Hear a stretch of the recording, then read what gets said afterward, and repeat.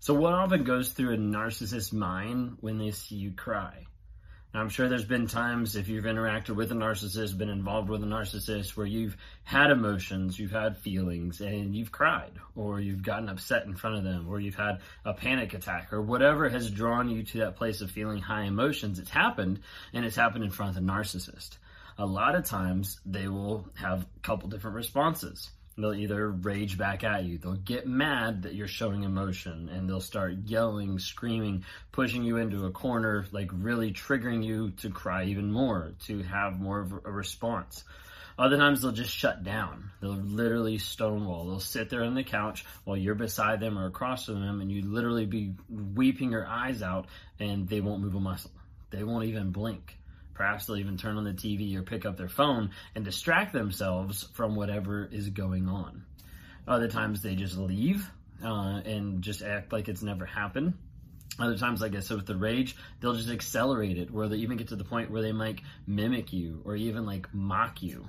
These people sometimes will get to the place where they enjoy seeing someone else's pain, and they'll make fun of it.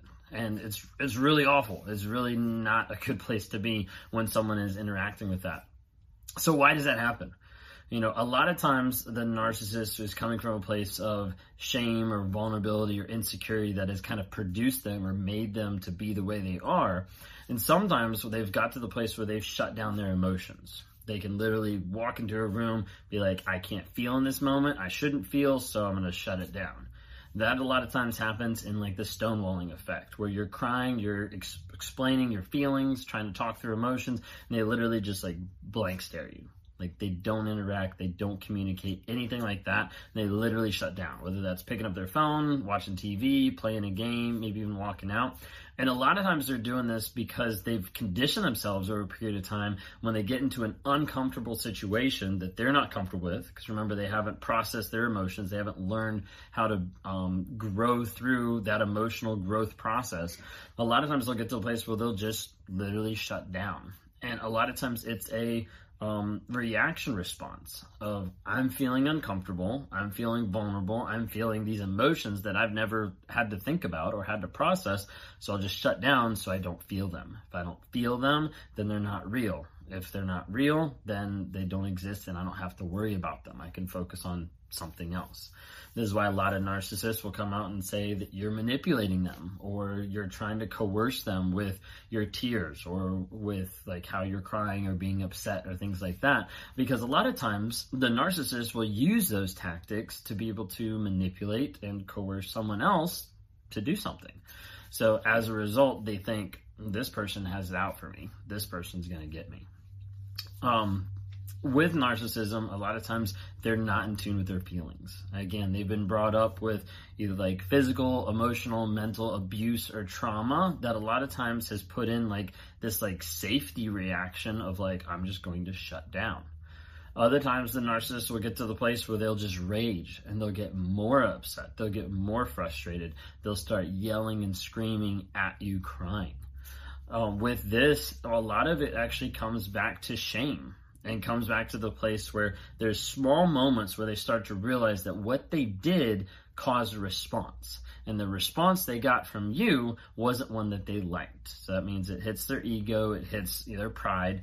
But sometimes that response that they get isn't one they like, because they realize, even for a slight second, that they realize the reason that you're crying or the reason that you're upset is directly correlated back to them. Now, for most people, we think like, yeah, that's obvious. For a narcissist, that's not very obvious. And it's few and far between where they actually see that or realize that. So let's say you're crying and I'm here. I see that you're crying. And with you crying, I start to realize, hey, the reason you're crying is because of me. Now, if I think about that thought doesn't fit in my reality. That thought doesn't fit in my reality that I'm the number one person, that my ego is off the chart, that I'm the greatest thing in the world, I'm the best husband, I'm the best listener, I'm the best friend, I'm the blah, blah, blah, blah. Keeps going. That thought doesn't fit in my reality. So I have to be able to get rid of that thought as fast as possible. So if I think, hey, what I have done has caused you pain, there's that shame and that guilt that I'm thinking that I can't acknowledge that. That's not something I can mentally, emotionally process. So I have to be able to get rid of it as quick as possible.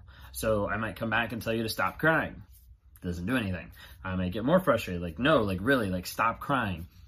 Doesn't happen. So as a result, I get more frustrated at that shame and that guilt that I'm feeling. Even if it's for a brief second, I feel more frustrated at that. I've got to bury it as fast as I can.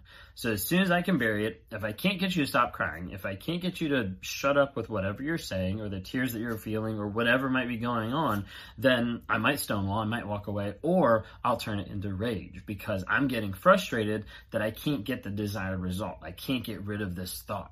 So as a result, I'll get more frustrated. I'll be like, why won't you stop crying? Like, come on. Like, do you not understand what time it is? Like, I need to go to sleep. Like, whatever it might be. Like, that's when the yelling, the rage accelerates and gets even worse. And then what happens is, does it stop? No, it doesn't, because you've just added more fuel to the fire. So the other person is there. So you're there and you're still crying. You're still upset. That accelerates it even a little bit more because the narcissist then sees, oh wait, I screwed up the first time. I caused the initial response that made me think this. Now I caused the second response, which was based on the same thing. And as a result, I feel more shame, more guilt. Oftentimes we go through that same exact cycle and get back to the place where I start yelling even more, or I might start throwing something, or I might start punching something, because that's the next step in trying to do whatever I can to be able to get rid of the thought that I might be responsible for your reaction, that I might have caused you pain, and that I might have to actually acknowledge that there's shame and guilt associated with that concept of causing you pain. Now, some people don't like to hear this. Some people don't like to think that narcissists have anything to do with shame, that they're just these evil creatures and everything.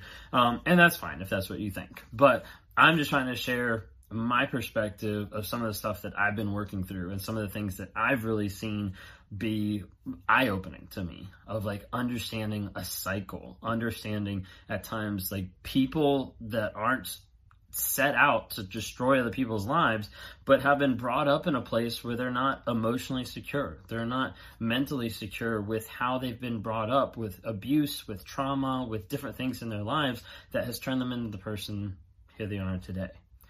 And that's why I'm on here.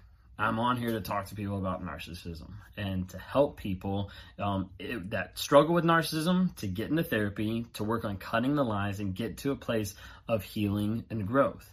And then I also work with people that have been abused by narcissists and are struggling with breaking out of the trauma bond or working through different things. So as a result, I have on my website, rawmotivations.com, where people can go on, they can schedule a time with me just to be able to meet over like Zoom and do like a one-on-one conversation. Like sometimes I'm answering questions of why a narcissist does something so the other person can understand and have peace of mind. Other times I'm trying to work through different things that they've thought of or that they're questioning themselves to be like, hey, did the narcissist actually care? Well, let's go back and let's revisit what they've actually done or how they've actually acted. And a lot of times this can help other people find healing and find growth and be able to change their lives in different ways. If you like what you see here, follow me on YouTube, follow me on Instagram, TikTok, anything like that. Would love to be able to interact with you as well. So thanks so much for watching.